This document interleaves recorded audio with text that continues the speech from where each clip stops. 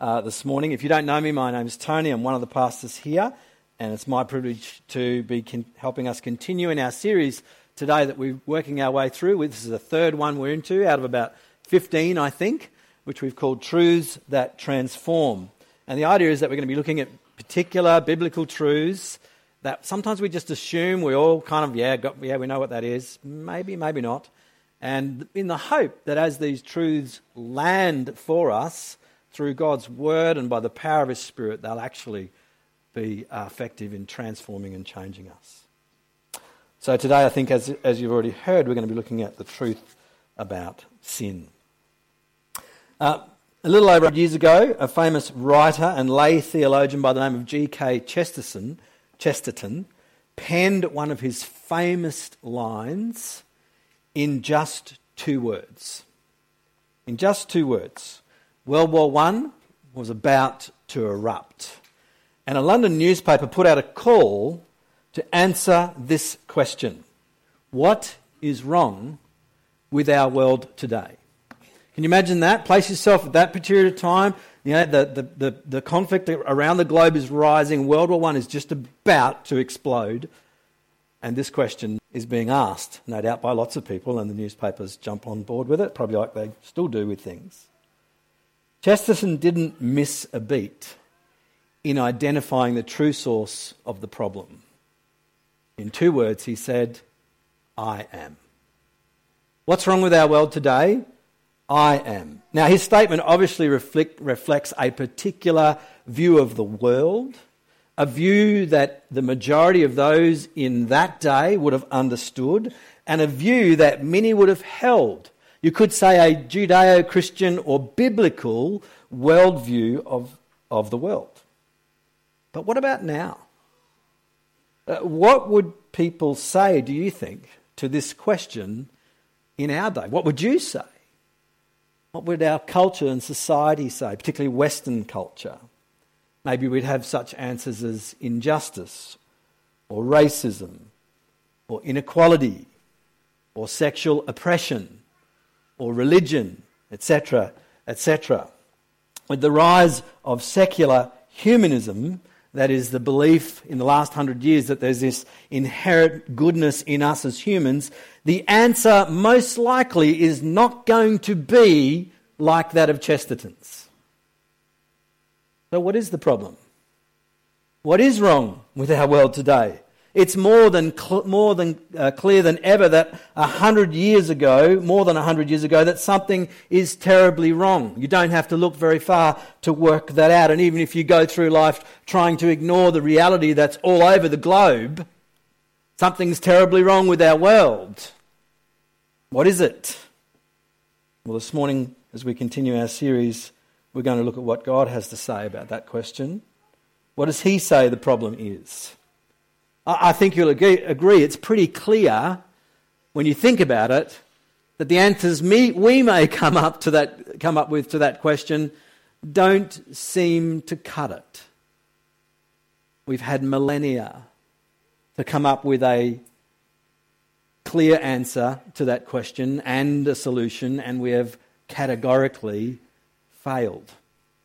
So clearly, I would conclude from that we need answers that we haven't come up with, because ours aren't much chop. We need answers that are outside of us. We need answers from God.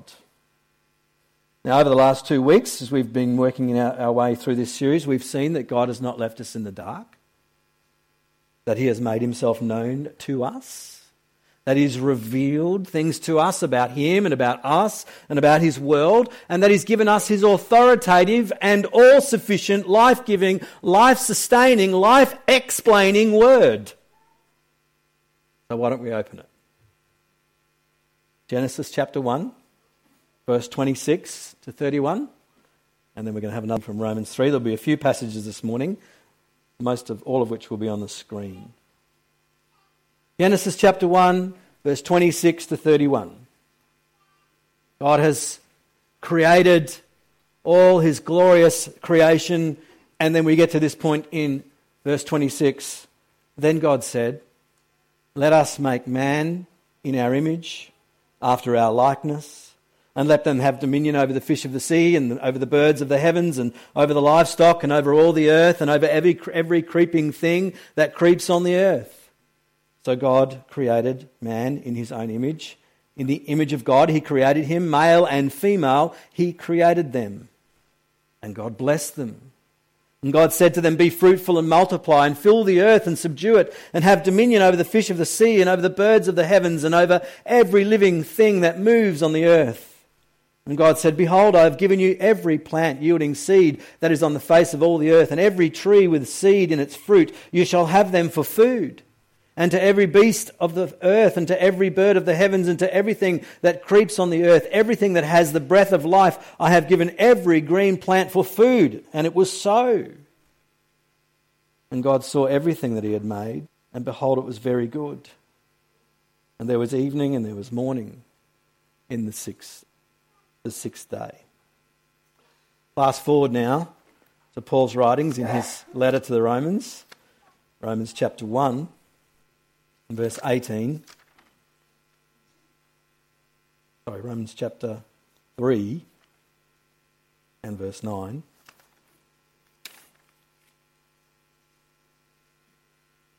Paul's been speaking about the problem with humanity for a couple of chapters, and he reaches this point in chapter 3. He says, "What then, are we Jews, that is the covenant people of God, any better off than those who are outside of that, the Gentiles or the Greeks? No, not at all. For we have already charged that all, both Jews and Greeks or non-Jews, are under sin. As it is written, no one is righteous. No one understands, no one seeks for God. All have turned aside together, they have become worthless. No one does good, not even one. Their throat is an open grave.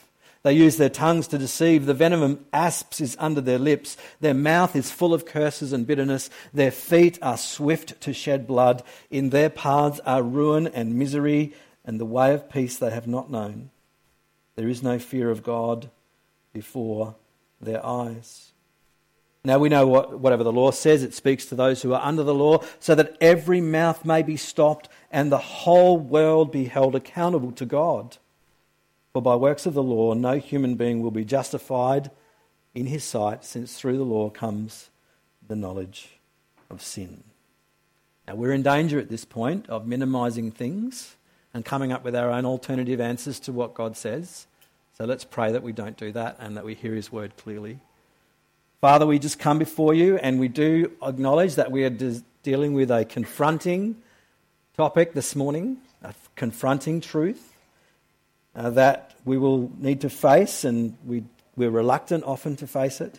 But please help us to do so for your glory, that we may be truthful to you, that we may respond to your word clearly, and that we may see Jesus even more clearly. We ask this in his name. Amen. So as you open the Bible, you are introduced to the good and glorious God. You're introduced to the Lord, heaven and earth, the sovereign creator of all things. And you're introduced to his breathtakingly beautiful and good creation. The heavens and the earth, the cosmos, night and day, land and sea.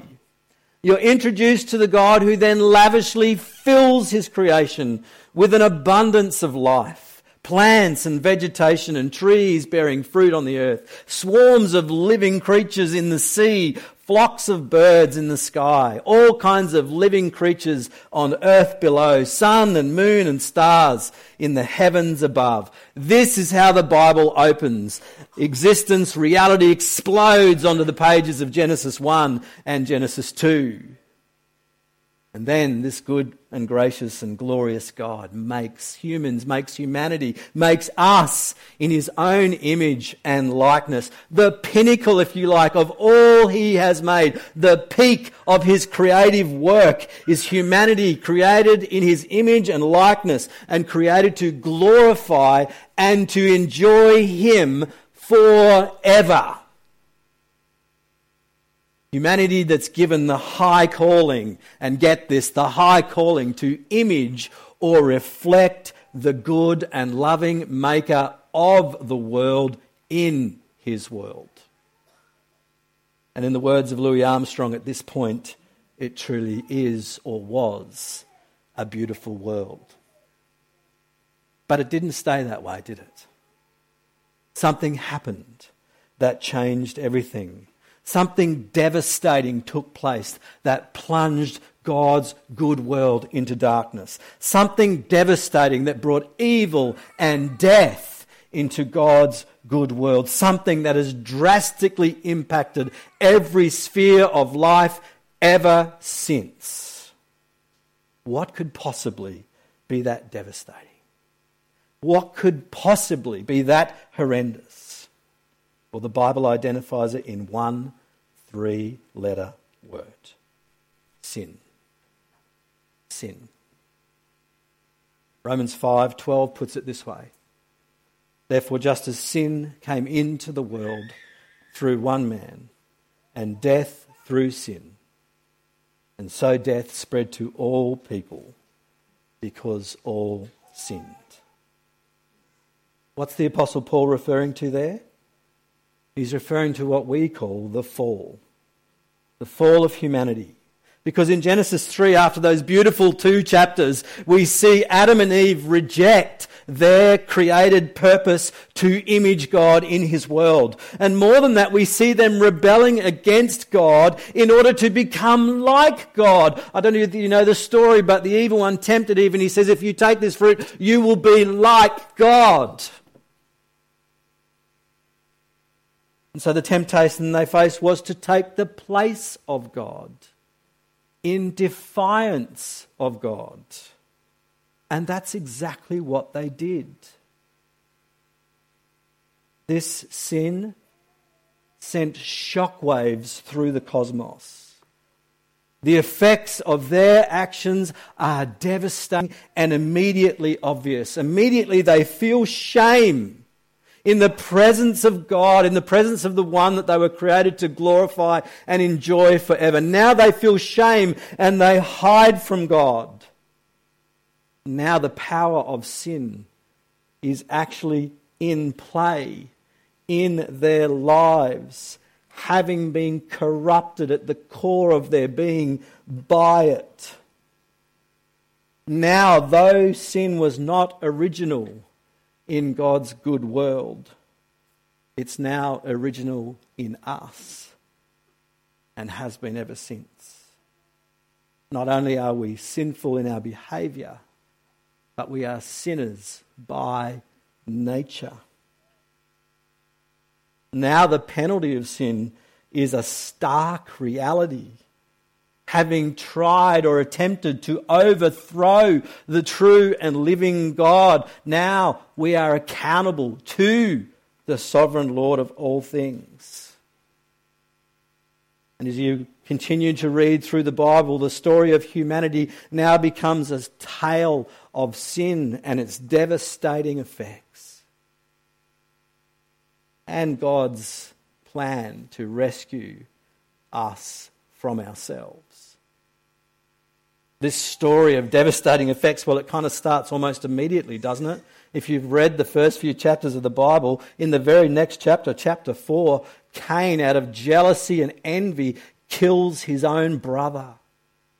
Something has gone terribly wrong. It's no longer a beautiful world. God's good creation is no longer what it was.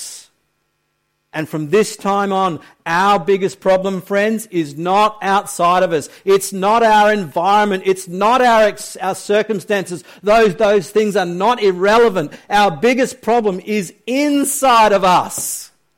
Our biggest problem is sin.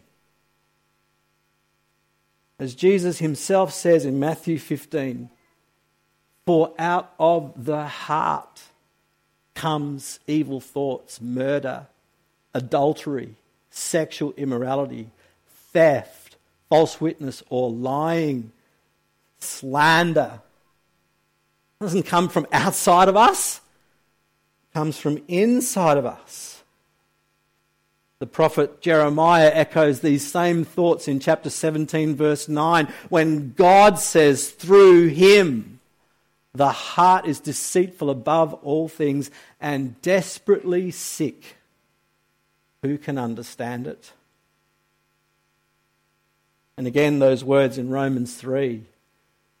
None is righteous. No, not one. No one understands. No one seeks for God. All have turned aside. Together they've become worthless. No one does good, not even one.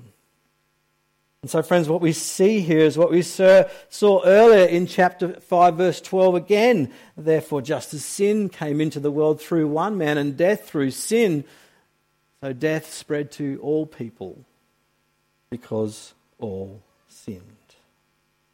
The first thing I want us to see about this topic of sin and this issue of sin today is in terms of its reality, is that it's universal and it's deadly. It's universal and it's deadly. It's universal in that none of us are unscathed by it. None of us are unscathed by it, nor are we innocent of it. The Apostle Paul makes this perfectly clear in Romans again and again when he uses the word all. He doesn't mean all except for Tony Spencer. He means all. When he says all, he means all. All have sinned and fall short of the glory of God. All, everyone, everywhere, throughout all time, universally. All. It's universal, it's deadly because it's brought death to us, both spiritual and physical. It's brought spiritual death to us, which is basically the death of our relationship that we were made for between us and God. Sin separates us from Him who is our life. And so there's spiritual death immediately, and at some point there's physical death when your time or my time comes. What's wrong with our world today? Sin. It's universal and it's deadly. Now, obviously, for the last 18 months, we've been completely focused, almost totally focused on one thing. I won't ask you to guess, because you know what it is. A global pandemic. COVID-19, massive efforts, trillions and trillions of dollars have been spent, all sorts, to try and restrain this thing, try and hold this thing back so that it doesn't spread to everybody. But all along there's been this other pandemic that started with our first parents that has spread to everybody, that cannot be restrained, that cannot be dealt with by any of us, no matter how powerful we are, no matter how much money we've got, no matter how much wisdom we think we have. It's universal and it's deadly, and we're powerless in the face of it. So what does that say to secular humanism? You know, that there's this inherent goodness in each and every one of us. You know, we just all need to believe and try harder and do better, and maybe we can turn this thing around. What year is it? 2021. How are we going with that strategy? Are we getting anywhere? The evidence would say no. We're not. It's not going to work if we just think we need to pull up our bootstraps and try harder and pull together and maybe we can restore the world. It ain't going to happen, because if it was going to, it would have already by now. The other thing this speaks to, I reckon, for us is that the temptation that we have to make light of sin. Either joking about it. So funny. Universal and deadly, friends. Or just minimizing it. You know, we all make mistakes. You know, there's a few, I've got a few issues I need to work on. The Aussie mantra, she'll be right. No, she won't. We make light of the problems of sin in us, in others, in our friends, in our children.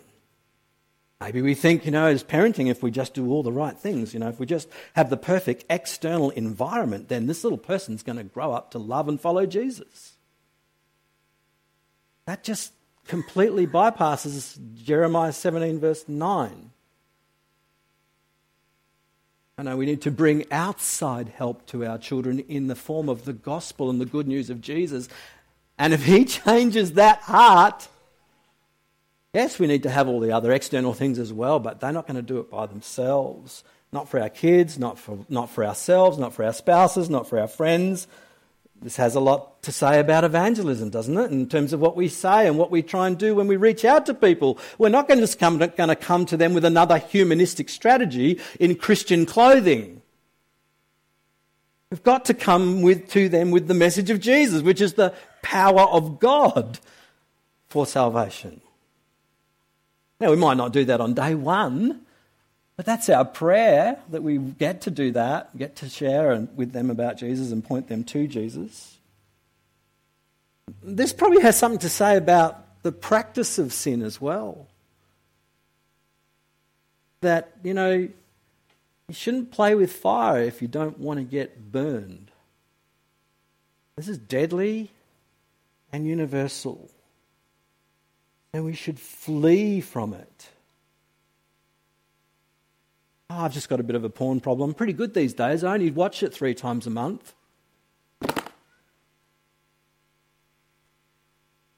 Really? Oh, it used to be 8.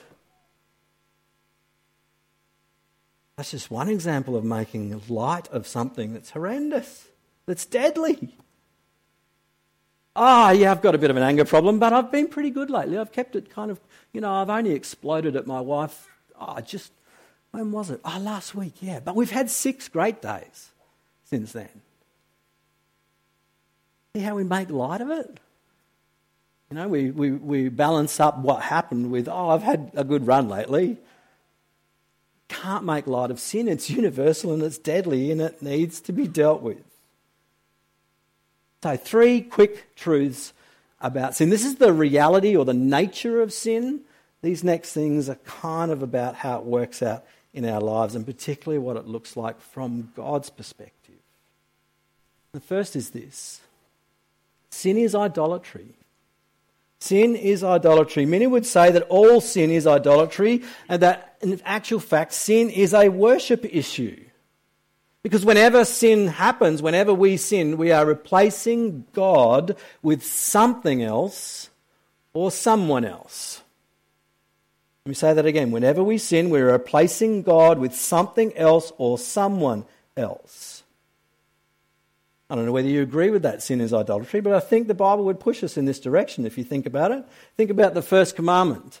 God has rescued his people out of Egypt. He's brought them to Mount Sinai. He's about to enter into covenant, loyal, faithful relationship with them. And this is where it starts. The first commandment. He says, and God spoke all these words, saying, I am the Lord your God who brought you out of the land of Egypt, out of the house of slavery. First thing, you shall have no other gods before me. And it's legitimate to say that the rest of the commandments are the outworking of the first commandment. All of the rest of that being unpacked. And the rest of the book of Exodus is the 10 words being unpacked, which is the first word being unpacked. Sin is idolatry. It's a worship issue. And sin is always idolatry or corrupt worship. And again, it's not accidental, is it? Oops. Oops. Shouldn't have done that. Oops. I just tripped over. No, you didn't. You chose something or someone over God. It's deliberate. And notice what happens in our lives. Corrupt worship always corrupts the worshipper.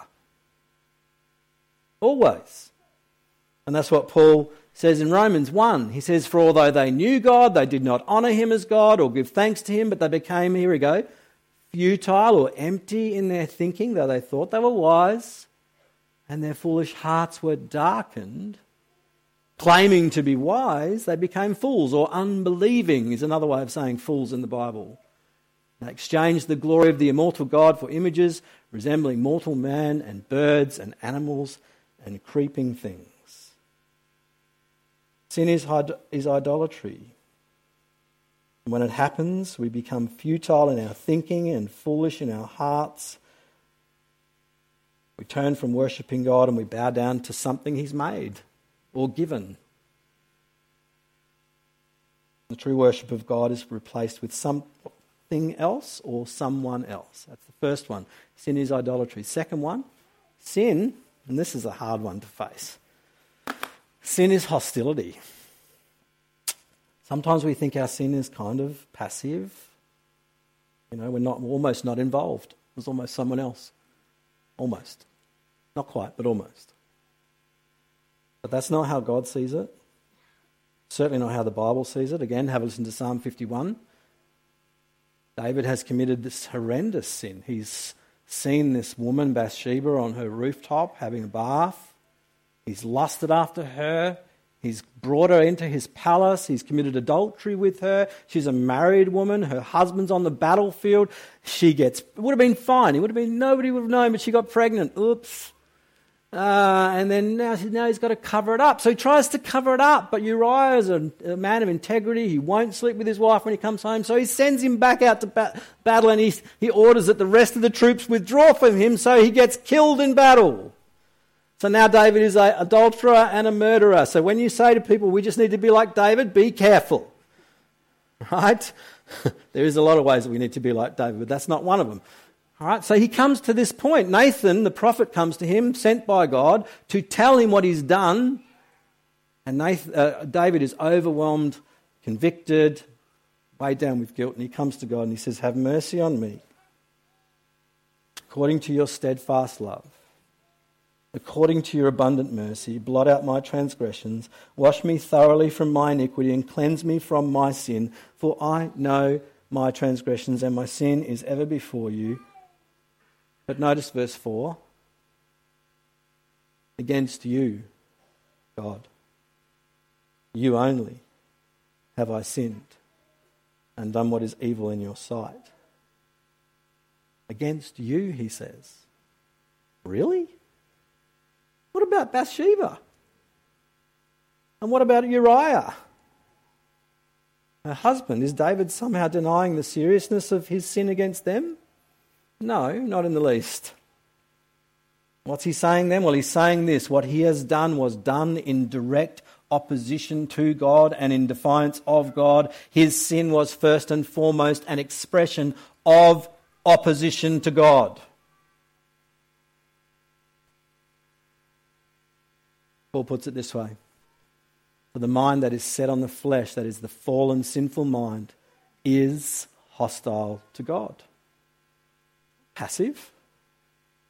It's, no, I will do my life my way. Thank you very much. Again, Colossians.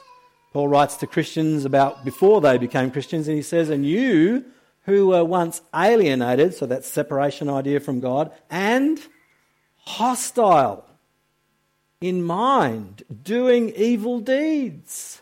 He has now, the good news comes after that, he has now reconciled in his body of flesh by his death.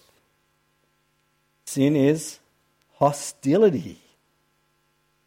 By nature we are alienated from God and hostile towards him. Not just people who make a few mistakes here and there. Lastly, sin is slavery. Sin is slavery. Again, you don't want to listen to Paul, listen to Jesus. Jesus answered them, truly, truly, I say to you, everyone who practices sin is a slave to sin. This is one of those places where Jesus does that strange thing by using truly twice. And I don't think it's because he, doesn't know what he's doing and is having a speech problem. It's deliberate. Does that mean the rest of what he says isn't true? Only the truly, truly's are true and the rest is more, you can kind of take it or leave it? No. Every word that comes from the mouth of Jesus is true, but this is emphasis. Jesus is ramping the importance up here. Now, I'm more likely to downplay the seriousness of my sin and my slavery to it. Jesus is going, no, truly, everyone who practices sin is a slave to sin, under the power of it, unable by themselves to break free of it, in desperate need of deliverance from it. Paul says the same thing in Romans 6 when he says, do you not know if you present yourselves to anyone as obedient slaves, you are slaves of the one to whom you obey, either of sin, which leads to death, or of obedience, which leads to righteousness. So just to recap, sin is universal and deadly. That's the nature of it. That's the scope of it. What's it look like in terms of how God experiences it from us? And the last one's probably more how we experience it. It's idolatry. It's corrupt worship. Someone has said you've worshipped your way into sin, you need to worship your way out of it by worshipping the true and living God. Sin is hostility, it's not passive. Not, oops, sorry, bit of an accident, had a bit of a slip up. No, it's hostility. Human rebellion. And it's slavery.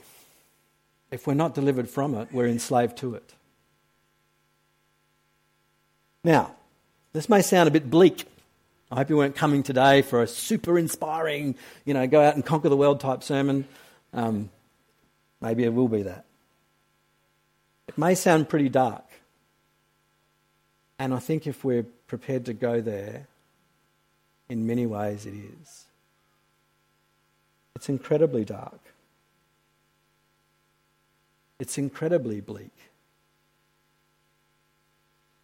If it wasn't for the good and loving Creator that we meet in the first pages of the Bible. And sometimes it's good to see how dark something is. Because there's one thing that darkness is really good for, right? Providing a backdrop for the light to shine all the brighter. I'm sure you've all had the experience of getting out from the city somewhere in the country and sitting around a campfire looking up. And there's a very dark sky, but there's some beautiful lights in amongst it.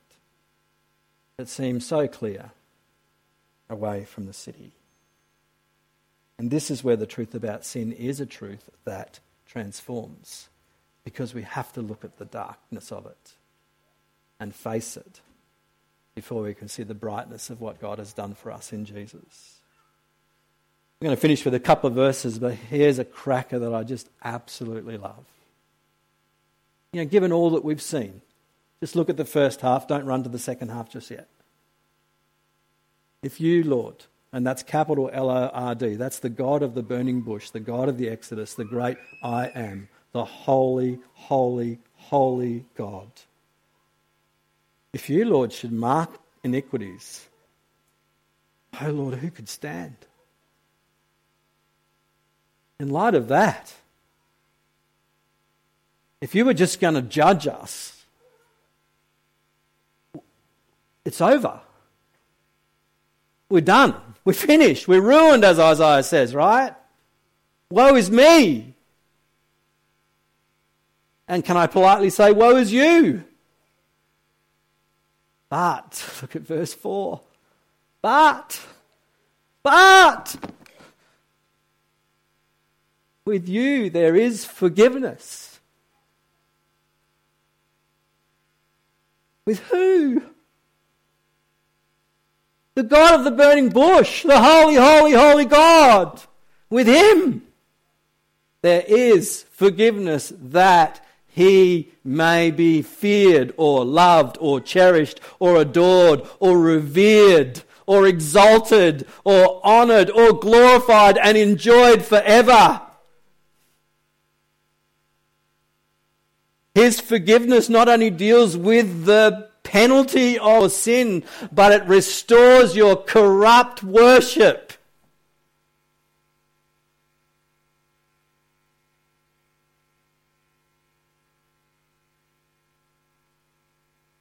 John 3:17. Perhaps you know John 3:16 pretty well. We'll do both. For God so loved the world. What kind of world? An idolatrous, hostile, enslaved world. Not an attractive world. Not a world that loved him. God so loved the world that he gave his one and only Son, that whoever believes in him should not perish, should not be faced with judgment, but should have eternal life. For, verse 17, God did not send his Son into the world to condemn the world, but that the world should be saved through him. Now I don't want to give too much away. Our topic next week is grace, but we're already moving into that place, right?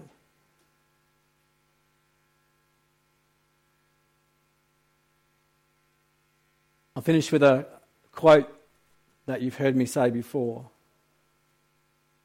I think is such a beautiful place to get to if by God's grace you can get there. And it's to know that you are more sinful than you dared to believe, because it's confronting. More sinful. Give it your best shot of thinking how sinful you are.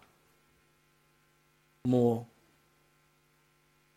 than you dared to believe. But simultaneously, more loved than you dare to dream. More sinful than you dared to believe. More loved than you dared to dream. What love could remember no wrongs we have done? Omniscient, all-knowing. He counts not their sum. Thrown into a sea without bottom or shore. Our sins, they are many. Absolutely. His mercy is more. Please stand. Let's sing.